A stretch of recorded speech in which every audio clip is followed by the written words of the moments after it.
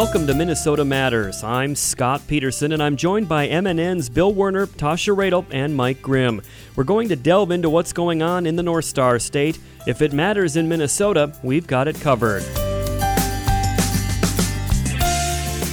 This week, an update on Minnesota's travel and tourism industry during the pandemic. Helping Hands Minnesota is working to meet demand for those in need of food statewide, and an update on the impact of COVID-19 on college sports from Gopher basketball coach Richard Pitino. But first, it's back to school time in Minnesota, and parents, students, and teachers are bracing for the unknown amid COVID-19. I spoke with Minnesota Education Commissioner Mary Catherine Ricker about distance learning, closing achievement gaps, and the challenges of keeping everyone safe during the pandemic. My main message to parents and families heading into this school year is that we have absolutely focused on the safety and health of your students in their learning conditions this year.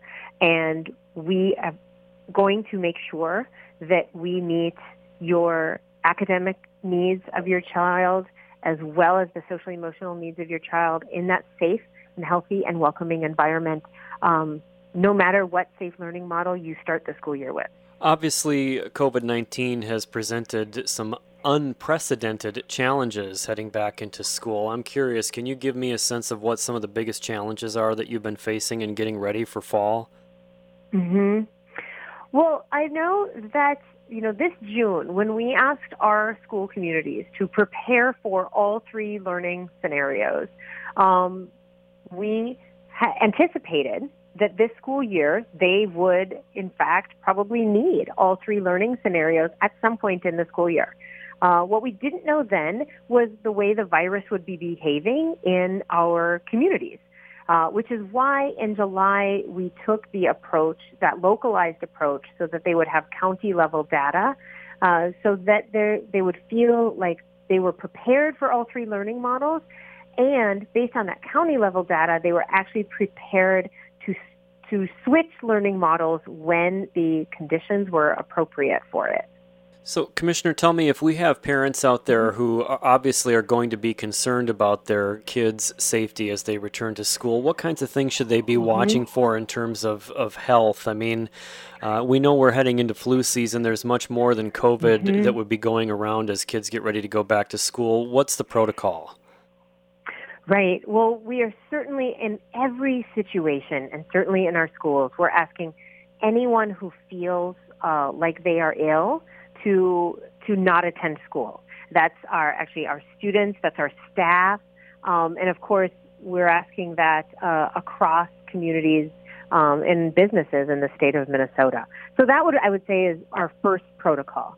The next protocol is to pay attention to those symptoms that you have. It's one of the reasons we're working very closely with the Department of Health to make sure that we are educating our school communities on what they should be looking for and how and how to get a test if you think you need a test, as well as how to keep our school community safe.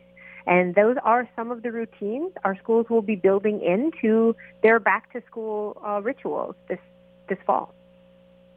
Another concern that I know parents have, and I'm a parent myself with kids in high school, so I have this concern myself, is the idea that in some ways our students are going to be not quite getting as good of an education as they could as a result of distance learning. Is there anything that you can say to reassure parents that that's not the case? Absolutely. We have been working so hard on exactly that.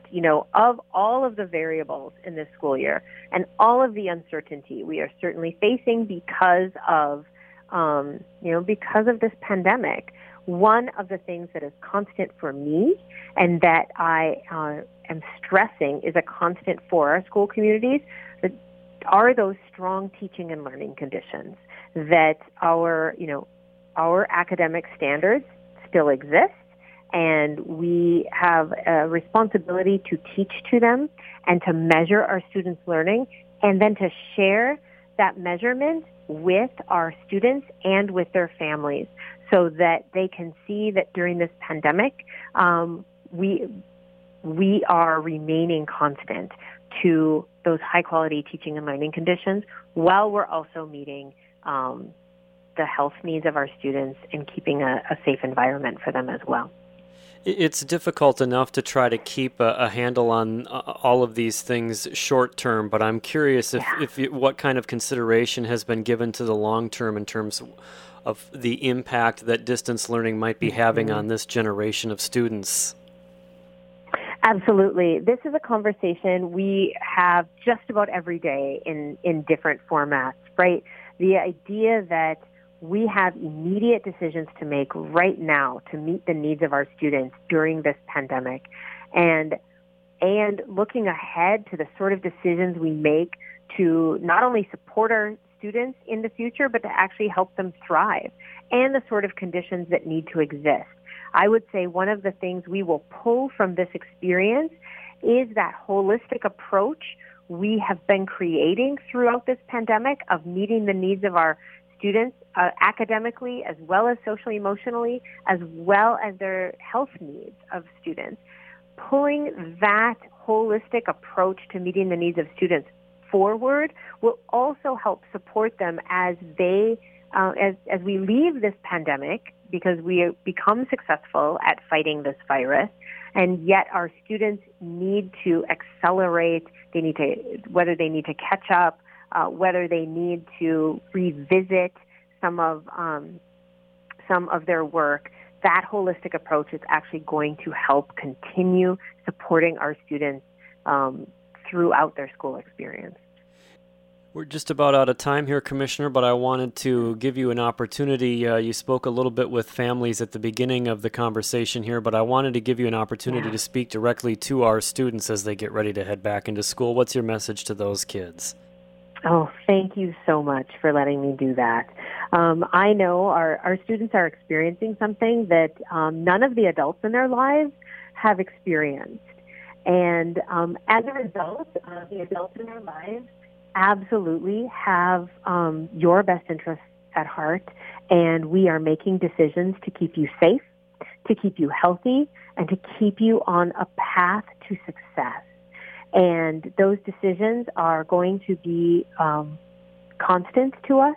They are going to be critically important to us. And your experience right now is important to us as well. And so all of the ways that you are experiencing school, experiencing life, we want to be able to support you. We want to be able to meet your needs. And above all else, we want you to know that you are not alone in this struggle. And we are going to be there for you throughout this pandemic and this experience and help you thrive. Well said, Commissioner. If parents want a resource out there, if they've got questions that are still unanswered, is there a one-stop shop, or do they just need to go to their own district's websites, or where would you direct them? Right. I would always welcome any family member to go to their district's website, call up their local school. We do have an expectation across the state that our districts are communicating with families. And so that is, that's incredibly important. However, if they would also like to be in touch with the Department of Education, they can visit our website, which is education.mn.gov, and or they can email a question to us at covid-19.questions.mde@state.mn.us. Thank you to my guest, Minnesota Department of Education Commissioner Mary Catherine Ricker. Minnesota Matters returns after this.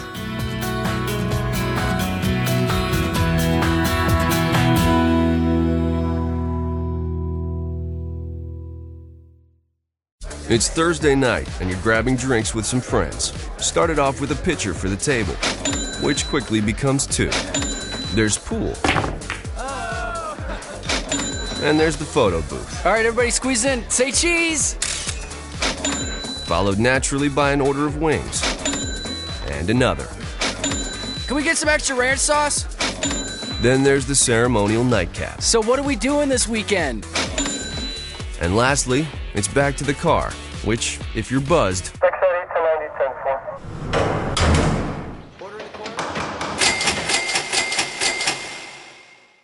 could be the most expensive night of your life. Getting pulled over for buzz driving could cost you around $10,000 in fines, legal fees, and increased insurance rates. Nothing kills a buzz like getting pulled over for buzz driving, because buzz driving is drunk driving. Brought to you by the National Highway Traffic Safety Administration and the Ad Council.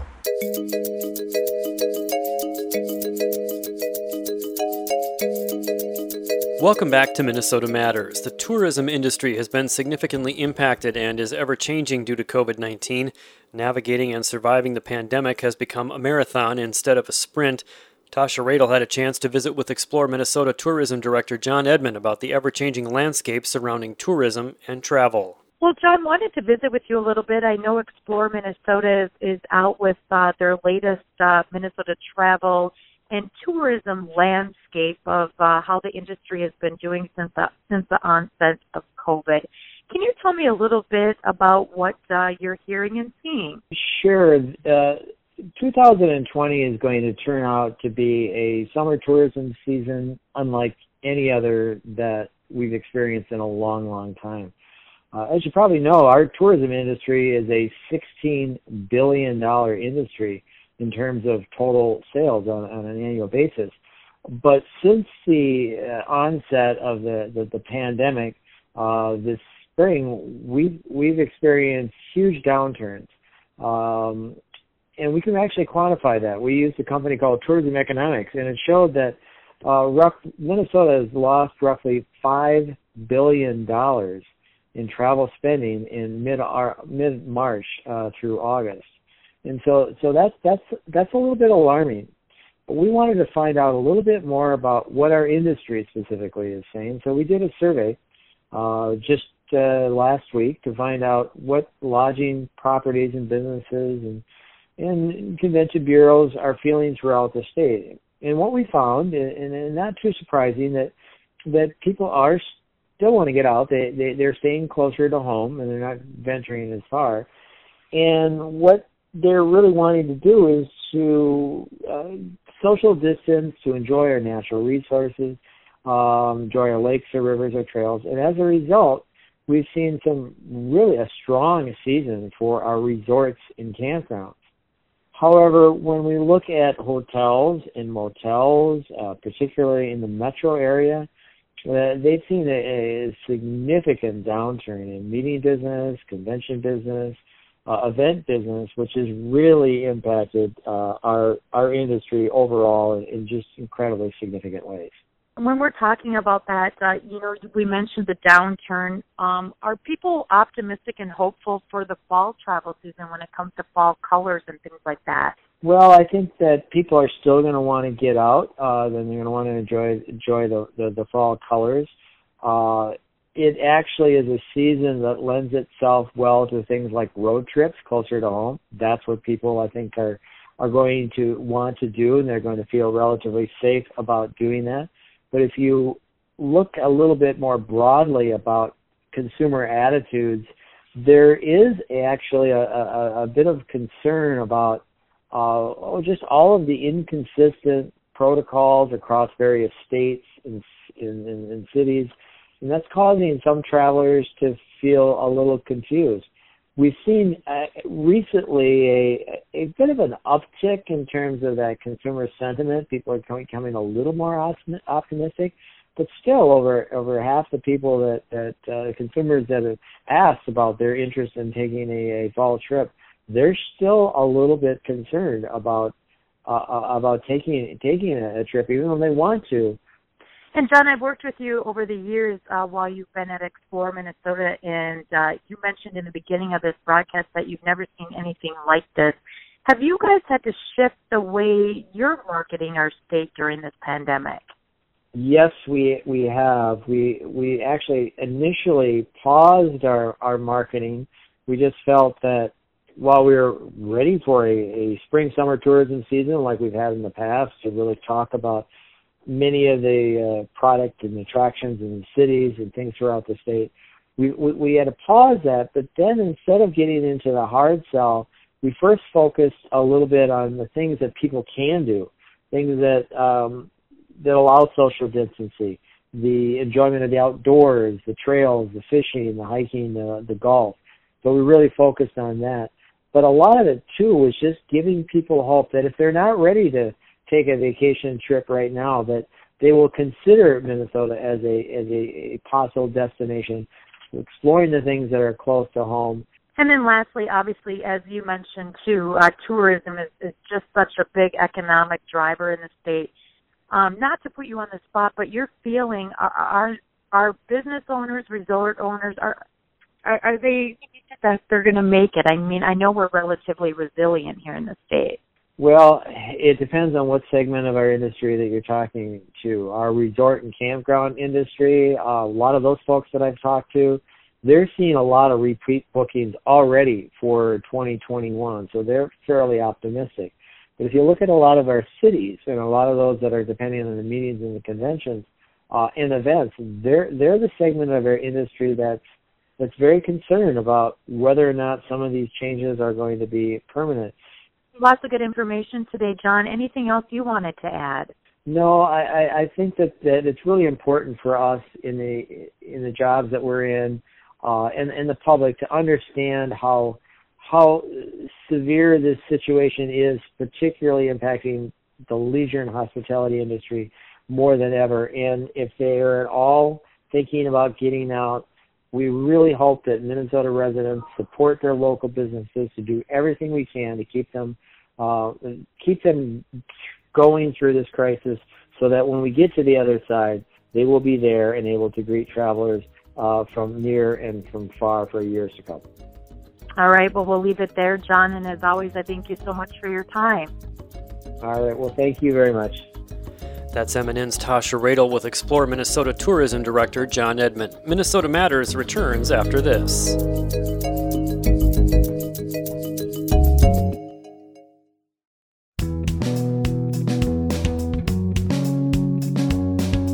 Welcome back to Minnesota Matters. Requests for food assistance and hot meals from Minnesota nonprofit Loaves and Fishes reached historic levels this summer. MNN reporter J.W. Cox has the story of how they're meeting the need and support the need to keep going.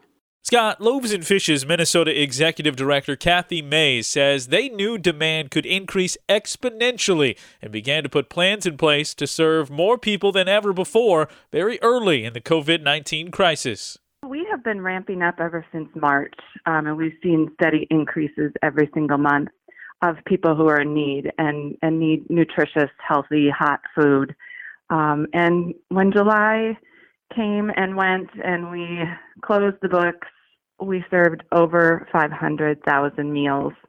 To give it perspective, last year we served 1.3 million meals in 12 months. So it's quite daunting and although exciting at the same time that we've been able to meet the needs. What are the stories of the people who are driving this increased need?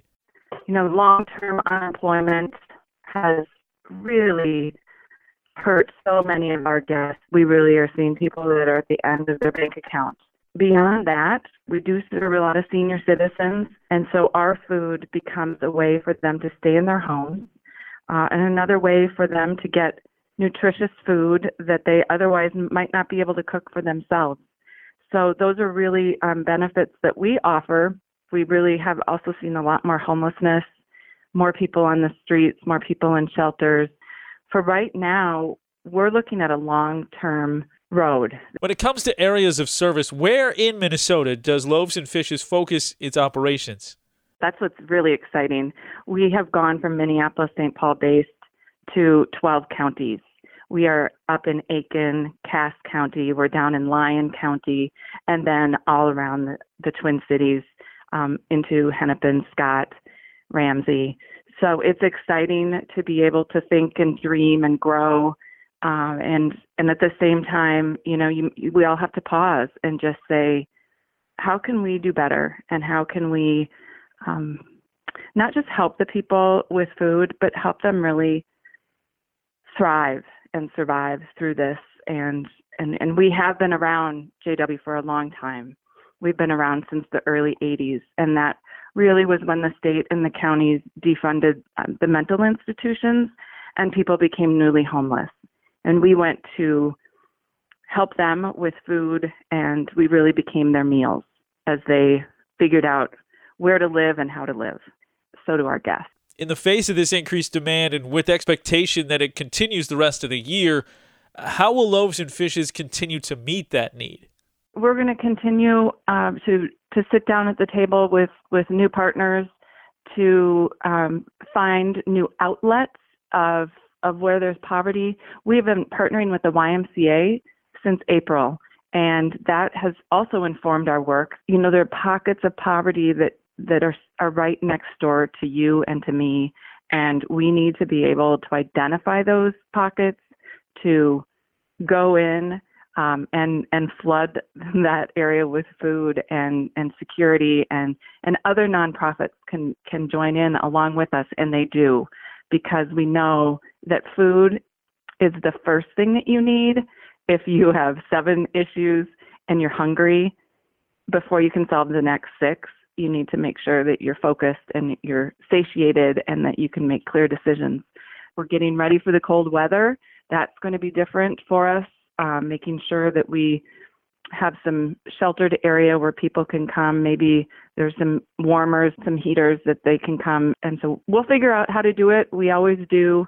And we're excited for meeting the need and hopefully making a difference in the guests that we're serving. When it comes to people listening, Kathy, what is the best way for people to get involved and help meet the needs of those served by Loaves and Fishes? Well, you can easily go to our website. We have ways to volunteer with us, and we love volunteers. We couldn't do that without the volunteer. And if they were all with us, it would be 34 full-time employees.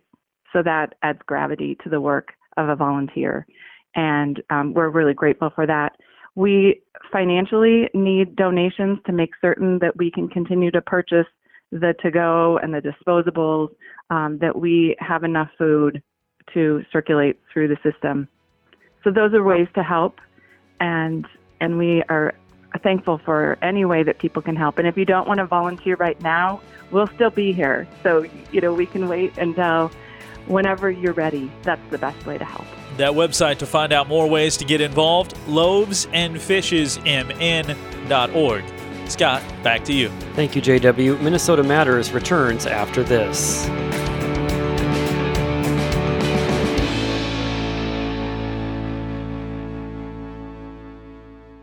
Don't you wish that getting your child to eat right, move more, and spend less time in front of a screen could be as easy as pushing a button? It might not be that simple, but you do have more power than you know.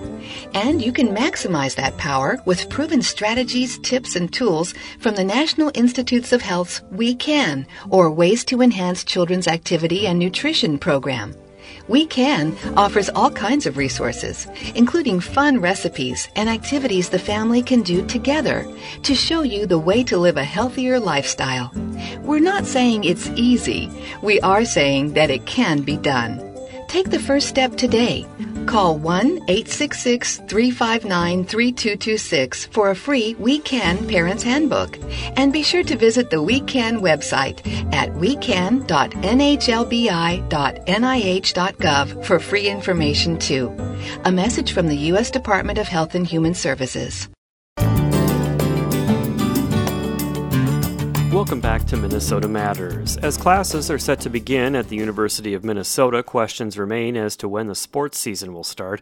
MNN Sports Director Mike Grimm sat down with Golden Gopher men's basketball coach Richard Pitino and junior guard Gabe Kalsher to talk about what a unique time this is. It's good to finally get to connect with everybody. I mean, obviously, under such weird circumstances. I mean, State Fair was always like the unofficial end of the summer. And kind of like, you got excited about getting the team together and getting the season going and getting football season going and getting to see all the fans. So the new normal is definitely very unique. So many unknowns, right? I mean, I think that it's going to be exciting to get everybody, safely back on campus. This summer was obviously different. Everybody dealt with it, but it was fun in its own unique way because it wasn't mandatory. It was all voluntary. I think that, the guys that did decide to stay, and not that we begrudge the ones that didn't come up because they had great situations as well, but it was fun to get with them. And then to get the new guys, I think Liam and Booth are the two that everybody asks about. We anticipate they get those waivers to play right away. It's the right thing to do. but crazier things have happened with the NCAA before, so you never know. But knock on wood, they will be. And I think that if that does happen, I think we've got a really talented team. And, Coach, what is kind of the short-term, then near-term, and then long-term plan for this, trying to get everyone back on campus? Classes start here in a little bit, freshmen move in, all that stuff, right? I mean, it's a lot going on here. I don't know if I have a long-term. We're gonna bring them back, September 5th that weekend. The biggest thing that, like, I've tried to explain to our guys is this is safety first for everybody. We constantly, as coaches, try to tell your players that we're all connected. Your success helps our success.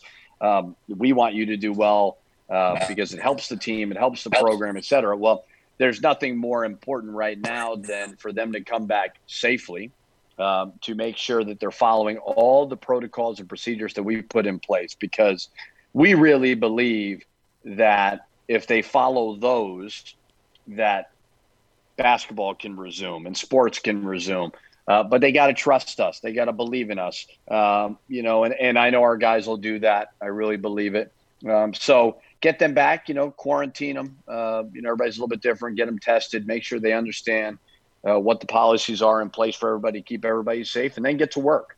And something that probably gets lost for all of us is, you got to live for today, right? You can't worry about the past. You can't focus too much on the future. You got to live for today. And that's all we have, this pandemic is a great reminder about that, because things can get taken away from you. So when they do get on campus, we're going to push them hard. We're going to get them better. We're going to get the team better, and then kind of wait and see what's next. How confident or optimistic are you that a season will happen at some point?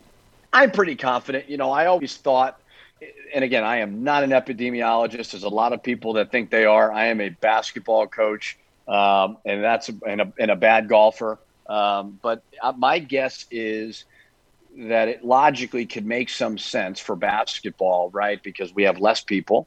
And when the students go off campus, there seems like there could make some sense that we could be able to proceed and play. Here's what I do know. Our people want to play, but they're going to make the right decisions for the student athletes and everybody that's involved, right? This is not something where we, like I know the Big Ten made a very, very tough decision with fall sports. You can criticize it, not criticize it, but I do know that they made it for the best interest of the student athletes at heart. Gabe, I wanted to ask you what your summer was like. Obviously, we were all in Indianapolis when the trapdoor kind of fell out on everything, and we were all stuck at home for a while. There were no gyms open. At what point did you get to actually get back into some place where you could shoot? Did you have to do it outside? And how do you feel your game is now after the summer? Were you able to work on the things you wanted to? Yeah, for sure. I really used this quarantine as an opportunity to get better. Like some people could have just sat down and just put their heads down and just worry. But I took advantage of it. I did some explosion workouts from this book, from Tim Grover book called Jump Attack. I used that. I did that in the backyard with my mom for like 9 weeks. So it was a lot, but it definitely got me shaped a lot. And I also snuck into a couple of gyms, worked on a lot of things I think have improved my game a whole lot. So I'm very excited to how my game has transformed over this offseason. And now that, for the sake of the discussion, let's say the year happens, a season, whether it starts on time, who knows, but let's say we have a season. What is your impression of how good this team can be and what your impact can be on the team? Yeah, I feel like our team can be really good. I love the size we have. We're a big team.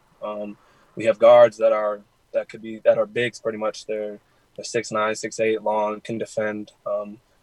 We have a lot of transfers coming in. Hopefully we can get waivers for them that can play, that can help us a lot. I like Liam. I've seen him play with workouts that we've had. I've seen Booth play. He's the real deal as well. I haven't seen the other guys come in yet because they've been at home. But I'm hearing a lot of good things from coaches, so I'm really excited for where we are. That's Gopher guard Gabe Kalsherp, head coach Richard Pitino, and MNN sports director Mike Grimm. That's going to do it for us for this week. Thank you for listening, and please tune in again next week for Minnesota Matters on this MNN station.